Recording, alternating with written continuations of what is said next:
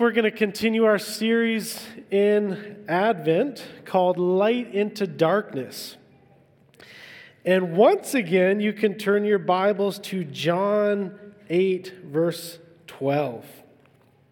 If we haven't dug up enough out of that verse, I'm going to show you there's still a lot more there. And the theme we're going to be focusing on this morning is saved by the light, saved by the light. Now, who here has ever been rescued before? Any good rescue stories out there? Yeah? What are some circumstances which you've been rescued from? Drowning in the Pacific Ocean. Yeah. The ocean can be a scary place. What are some other rescue stories out there?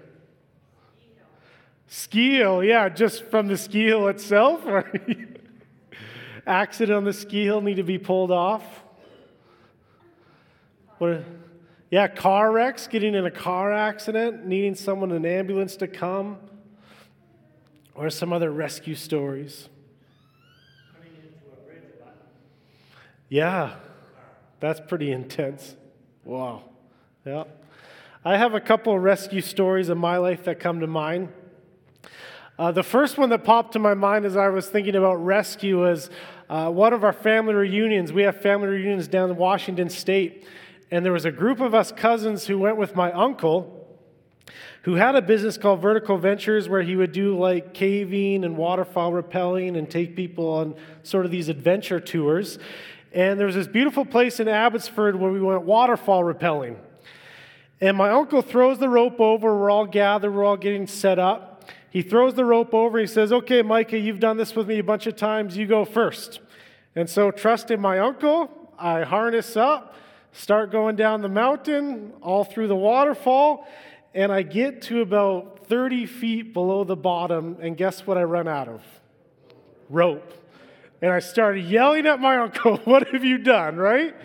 And it's one of those moments where you feel pretty hopeless because, again, this is waterfall rappelling. It's not like I can climb out. Everything's drastically slippery. I can barely hold on. And so my uncle realizes this. He throws down a longer rope, and I'm literally having to re-harness on the edge of a cliff, barely holding on to some slippery ledge. And so that's one of those moments where my uncle, in a sense, put me in danger, but he also rescued me at the same time. Yeah. Another one I could think of was I was doing some backcountry snowboarding up by Powder King. And if you know much about that place, it's insane. The morning before, there was 42 centimeters of fresh powder, so it was very intense. And so we were hiking backcountry, we drop in, I get maybe 3/4 down the mountain, and I fall in a tree well.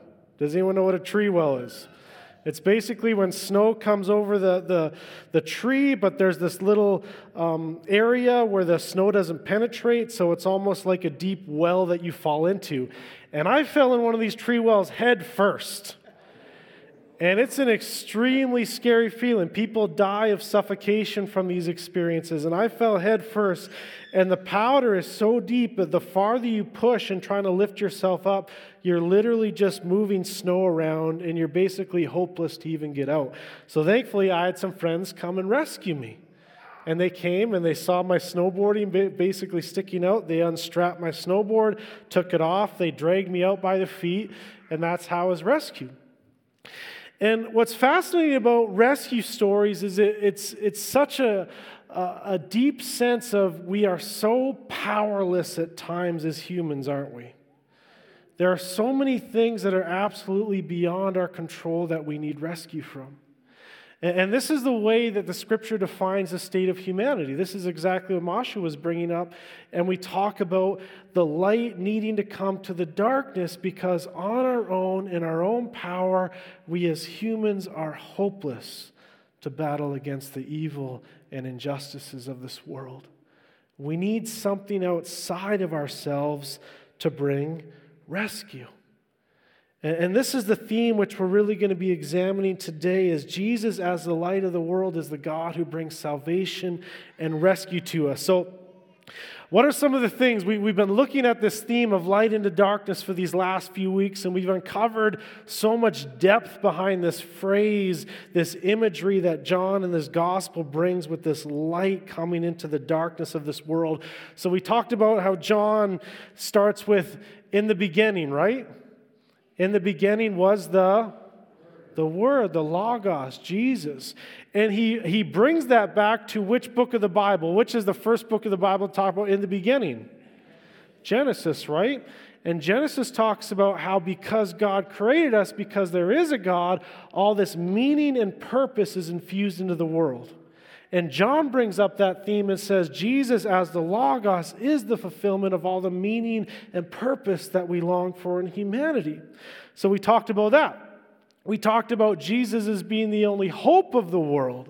Because we do not have any hope in and of ourselves, we need a light to penetrate the darkness. Darkness, as Martin Luther King Jr. would often say, darkness cannot defeat darkness. The only thing that can defeat darkness is light. So we need the light of Jesus for hope for the world. We talked about how Jesus as the light of the world is the abundance of life. And we talked about how life and light are intertwined. And we talked about photosynthesis. For anything to survive, it just doesn't have to have light, or it needs light. Something can't survive, especially plant life, in just darkness. It needs light. And so finding abundance of life. We talked about Jesus, the light of the world, discovering truth. Where darkness is this metaphor for ignorance in our lives, where darkness reveals the ignorance of humanity, and yet Jesus is the truth. We talked about light in the midst of darkness as Jesus bringing Emmanuel, which means that God is with us, right? God being the light of presence in the darkness. And then most of all, we talked about the darkness of our own life. We talked about sin in our own life that needs to find healing from sin, from God. And so there's a lot in that little phrase, light of the world, isn't there? It's insane how much is there. It's insane how many layers, but I'm going to bring us another layer today, okay? Another layer of this passage. So even though you probably have it memorized already, let's read it together once again. So let's read this together. Again, Jesus spoke to them, saying, I am the light of the world. Whoever follows me will not walk in darkness, but will have the light of life. Amen? It's a beautiful Christmas verse, isn't it? And so first of all, what is Jesus saying again by saying, I am? Who is he equating himself with? God, right? Massive statement there, but we've already dealt with that. What I want to talk about is another layer of this verse. Because we have to think, where and when and why did Jesus say these words? And so, where did he say these words and when did he say these words?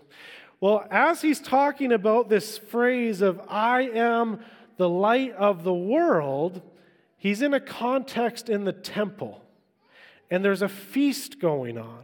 There's a celebration going on. Does anyone know what that celebration was? The feast of... That's good. I'll teach you something new today then. The Feast of Tabernacles. The Feast of Booths. Sometimes it's even called the Feast of Tents. And it was this celebration where what would happen is the people were literally celebrating in the temple, and what they were reflecting on was the days that God brought them out of the wilderness wanderings, and especially the Exodus story. And so it's this celebration of God's rescue and deliverance, that he brought them out of Egypt, he brought them out of the wilderness, that God was the rescuer and the person who brought salvation into their light. And what they would do is, there's this specific part of the temple that was called the Court of Women. And one of the traditions during the Feast of Tabernacles is that they would light up this Court of Women, that it would be drastically lit up. There's even historical records of, I'm sure it was metaphorically, but saying lighting up the Court of Women for the Feast of Tabernacles would literally light up the whole city of Jerusalem. And so it was this declaration that God's light shed all over the temple, God's light shed all over the city, and it was this description of what was the light that happened in the wilderness wanderings. Does anyone remember? God led them by the light of a pillar of fire and a cloud as well, right? And so this was a reminder as they celebrate the Feast of Tabernacles that God is the one who guides us and rescues us and delivers us and saves us. And so it's this beautiful description of what God did for them. And so it would burn bright. So Jesus comes on the scene, and this is what he's stepping into. He's stepping into this celebration. He's stepping into this event, and it's sort of right at the end of the Feast of Tabernacles, which lasted for about 8 days. And he comes into this context, and he says, I am, which is a statement of divinity, and he says, I am the light of the world. Now, here's everyone in the temple. This is what they're thinking. What we're celebrating is the pillar of light, the cloud of light that led us in our wilderness wanderings, and we celebrate the light of God over Jerusalem, over the people of God. And Jesus comes and says, and he builds on that I am statement. He says, not only am I God, but I am the God that delivered you in the Exodus. I am the God who delivered you in the wilderness. I am the God who brings about salvation for your people, but not just for Israel. He says, I am the light of where? The entire world. It's a pretty profound statement. It's a massive statement that Jesus makes. And so, why does Jesus come and why does he associate himself with the Exodus story? Why does he associate himself with the wilderness? Well, let's think of some of those themes for a little bit. If you were an Israelite who went through the Exodus, who went through the wilderness journeys, and you come out of that rescue, how would you describe some of your experiences? How would you define yourself coming out of the Exodus and wilderness? What are some things you would say you've been rescued from, or what were some things you would define yourself from that experience? Let's brainstorm together. First of all, were they in their own land? No, where were they? They were in Egypt, right? So they were exiled people. They weren't in their own land. Were they free people having a good time partying it up in Egypt? No, what were they? They were slaves. They were working for Pharaoh under his power, under his regime. Were they treated nicely or justly? No, they were abused. They were mistreated. And yet, what did God do for them? How would they describe God's rescue? How would they describe God's deliverance? What was some of that story? Yeah, Moses. And what happened in the story of Moses? The Red Sea crossing, God literally miraculously making a way for them to be rescued out of Egypt, literally destroying Pharaoh's armies that were chasing after them, right? It's wild because Moses reflects on the story of the Exodus, and one of the things he tells the people, I think it's in Exodus 14, somewhere around there, he says, what we need to do is stand firm and let God's power work, basically. In other words, everything here is so out of our power, but we must trust God to deliver us, to rescue us. Now, so God has rescued them. God has brought them out of the wilderness wandering. Then what does God give them after that? The water in the desert, right? He rescues them with water. They were parched. They couldn't survive, which is another whole story with Feast of Tabernacles, but we can't get there. What else does he do? He gives them manna. He feeds them. He provides for them. What else does he provide for them along the journey later on? He gives them the what? Yeah, shoes that didn't wear out. But he gives them the law. He gives them guidance. He gives them instruction in how they're supposed to live. This law made them a community. It binded them together. Later on, we see in the story that he gives them the gift of himself, which was seen in what? Does anyone know? It's another T word before the temple. The tabernacle, where the presence of God dwelt and was among them. And so you think about that story. You think about a story of people who were enslaved, who were exiled, not living in a world of their own. You think of a people who were rescued, who were given law, who were given grace, who were given mercy, who are made into a people, who now experience God tabernacling among them, God dwelling with them. And is that not the same story as us, as Christians? Is it not the exact same story?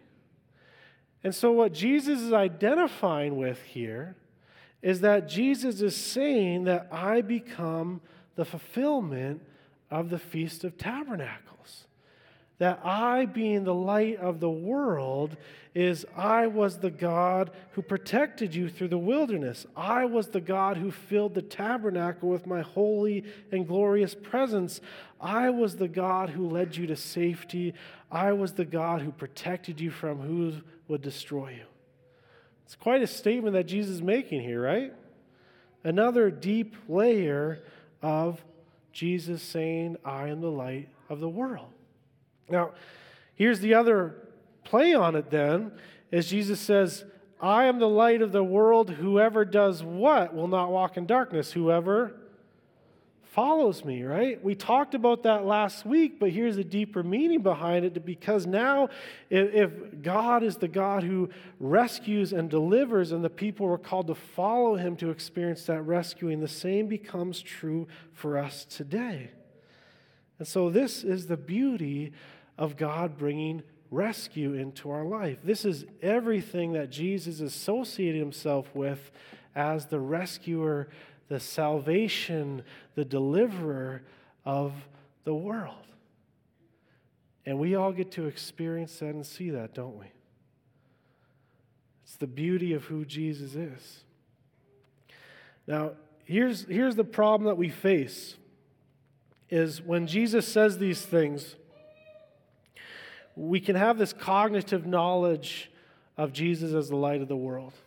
And we can acknowledge to some extent what that means in a very tangible way in the Old Testament metaphor and language and imagery that it brings. But at the same time, who here feels like they need a little bit more rescue in their life? Who here feels like, God, why isn't the rescue coming here and now? Why isn't the salvation coming here and now? Why isn't the deliverance coming here and now? And it becomes this point of animosity at times between us and God when we expect him to work and act and save now, and we wonder what's going on. And some of us have went through deep relational brokenness. Some of us have went through addiction struggles. Some of us went through abandonment or loneliness or whatever it may be, and we say, God, where's the rescue now? But at the same time, don't you think that sounds a little ridiculous? Because if I were to be waterfall rappelling, and even though my uncle sent over that rope to help save me and deliver me and for me to reattach to, could you imagine if I went up to my uncle and I said, why didn't you save me right away, right? Or what if all my friends came to me and I got mad at them and I said, well, why isn't it as soon as I fell in that tree well, you weren't there right away, right?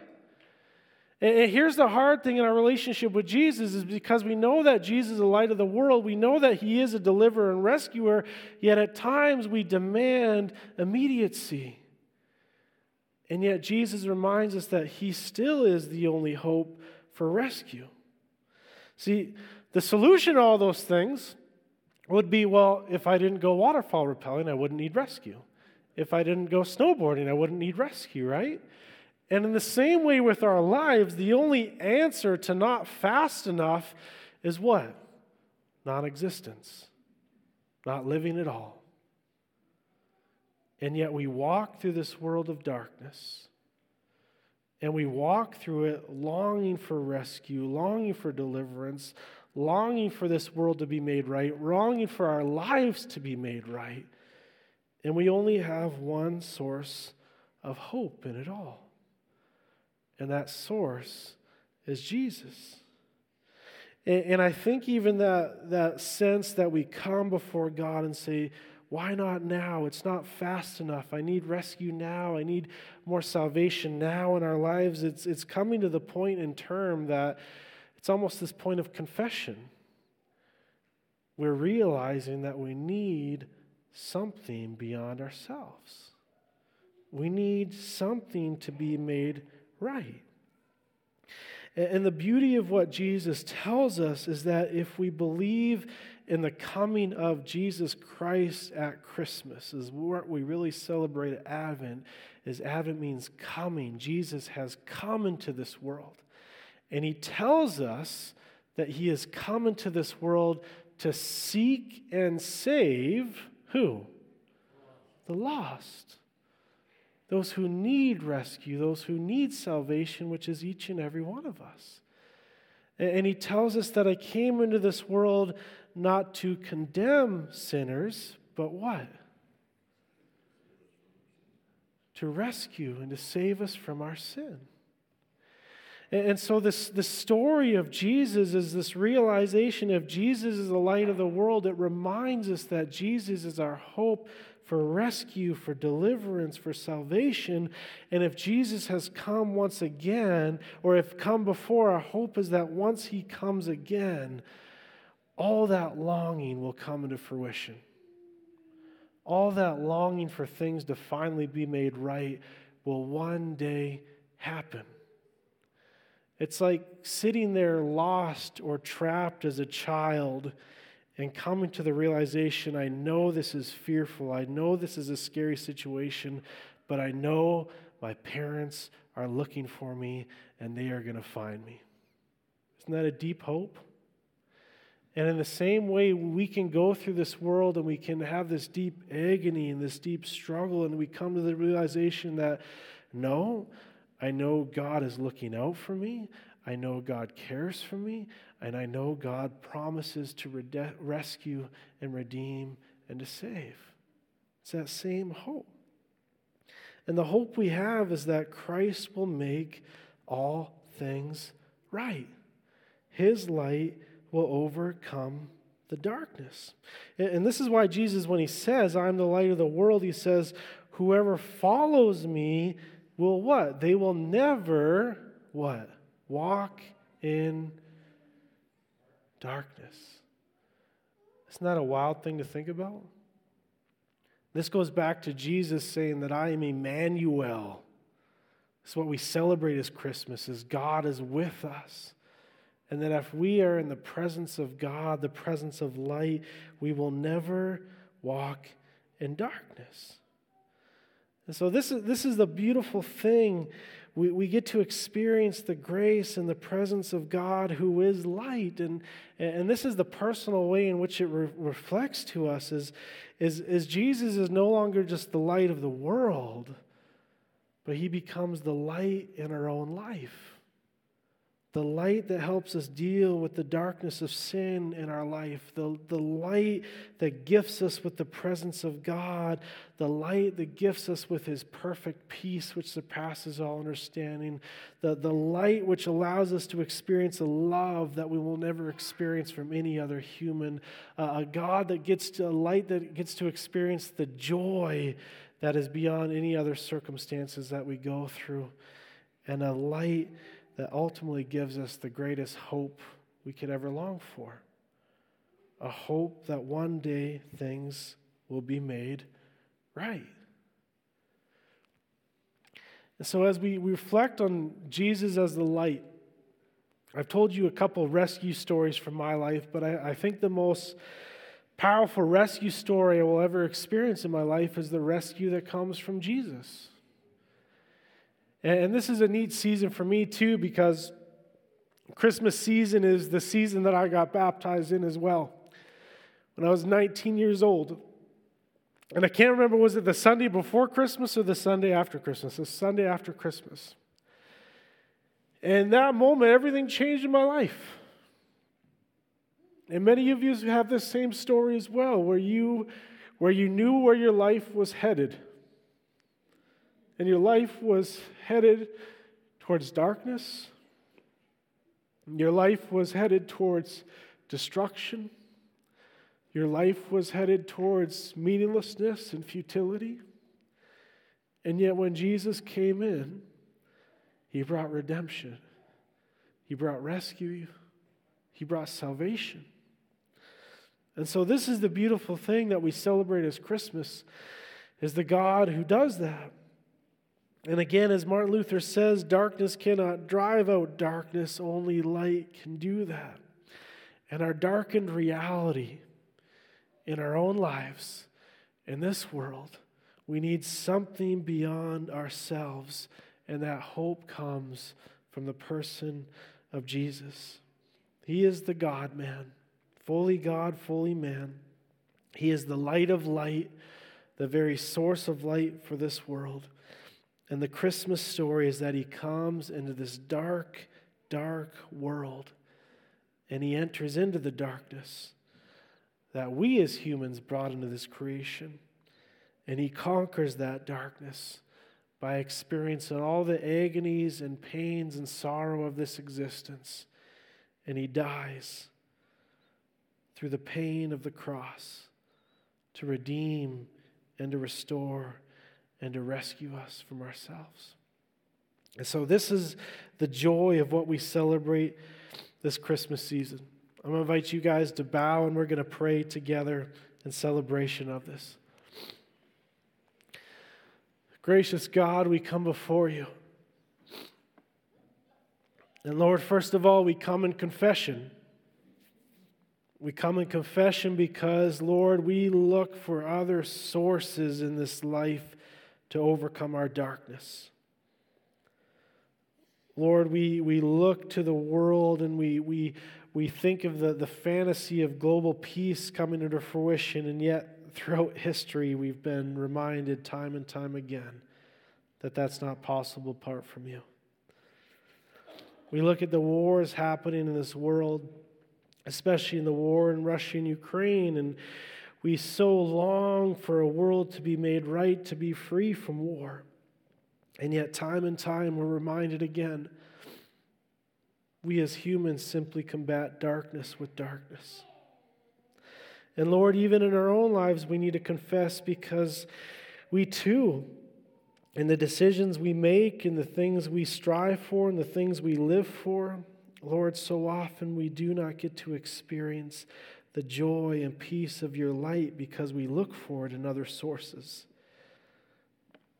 We look for it in selfish pleasures or earthly entertainment, or we try to create meaning and purpose on our own terms. And yet all those things just leave us stuck in the dark. And so we come to you with the realization that our only hope and our only source of light to overcome this darkness is found in you, Jesus. And so I pray for anyone in this room, anyone online who doesn't know the joy of being in the light, the joy of finding truth and meaning and purpose and value, the joy of finding a God who loves and cares and rescues and delivers, the joy of knowing that you are with us even in the midst of the darkness of this world. And Lord, I pray for anyone who struggles with come to realization of that truth in their lives, that you would just break into their darkness, that you would let your light shine in their life, and that you would be their rescuer, their deliverer. Lord, we look to the Old Testament story of following the pillar of light to bring rescue to the people. And Lord, we know there's a responsibility to follow. And Lord, you remind us that yes, you are the light of this world, but we must follow you to experience that light, to experience that deliverance, to experience that salvation. I pray that it would be true for every one of us in this room, that we would know you and experience you as the light of this world. We thank you, gracious God, for that gift. We pray this in the name of Jesus. Amen.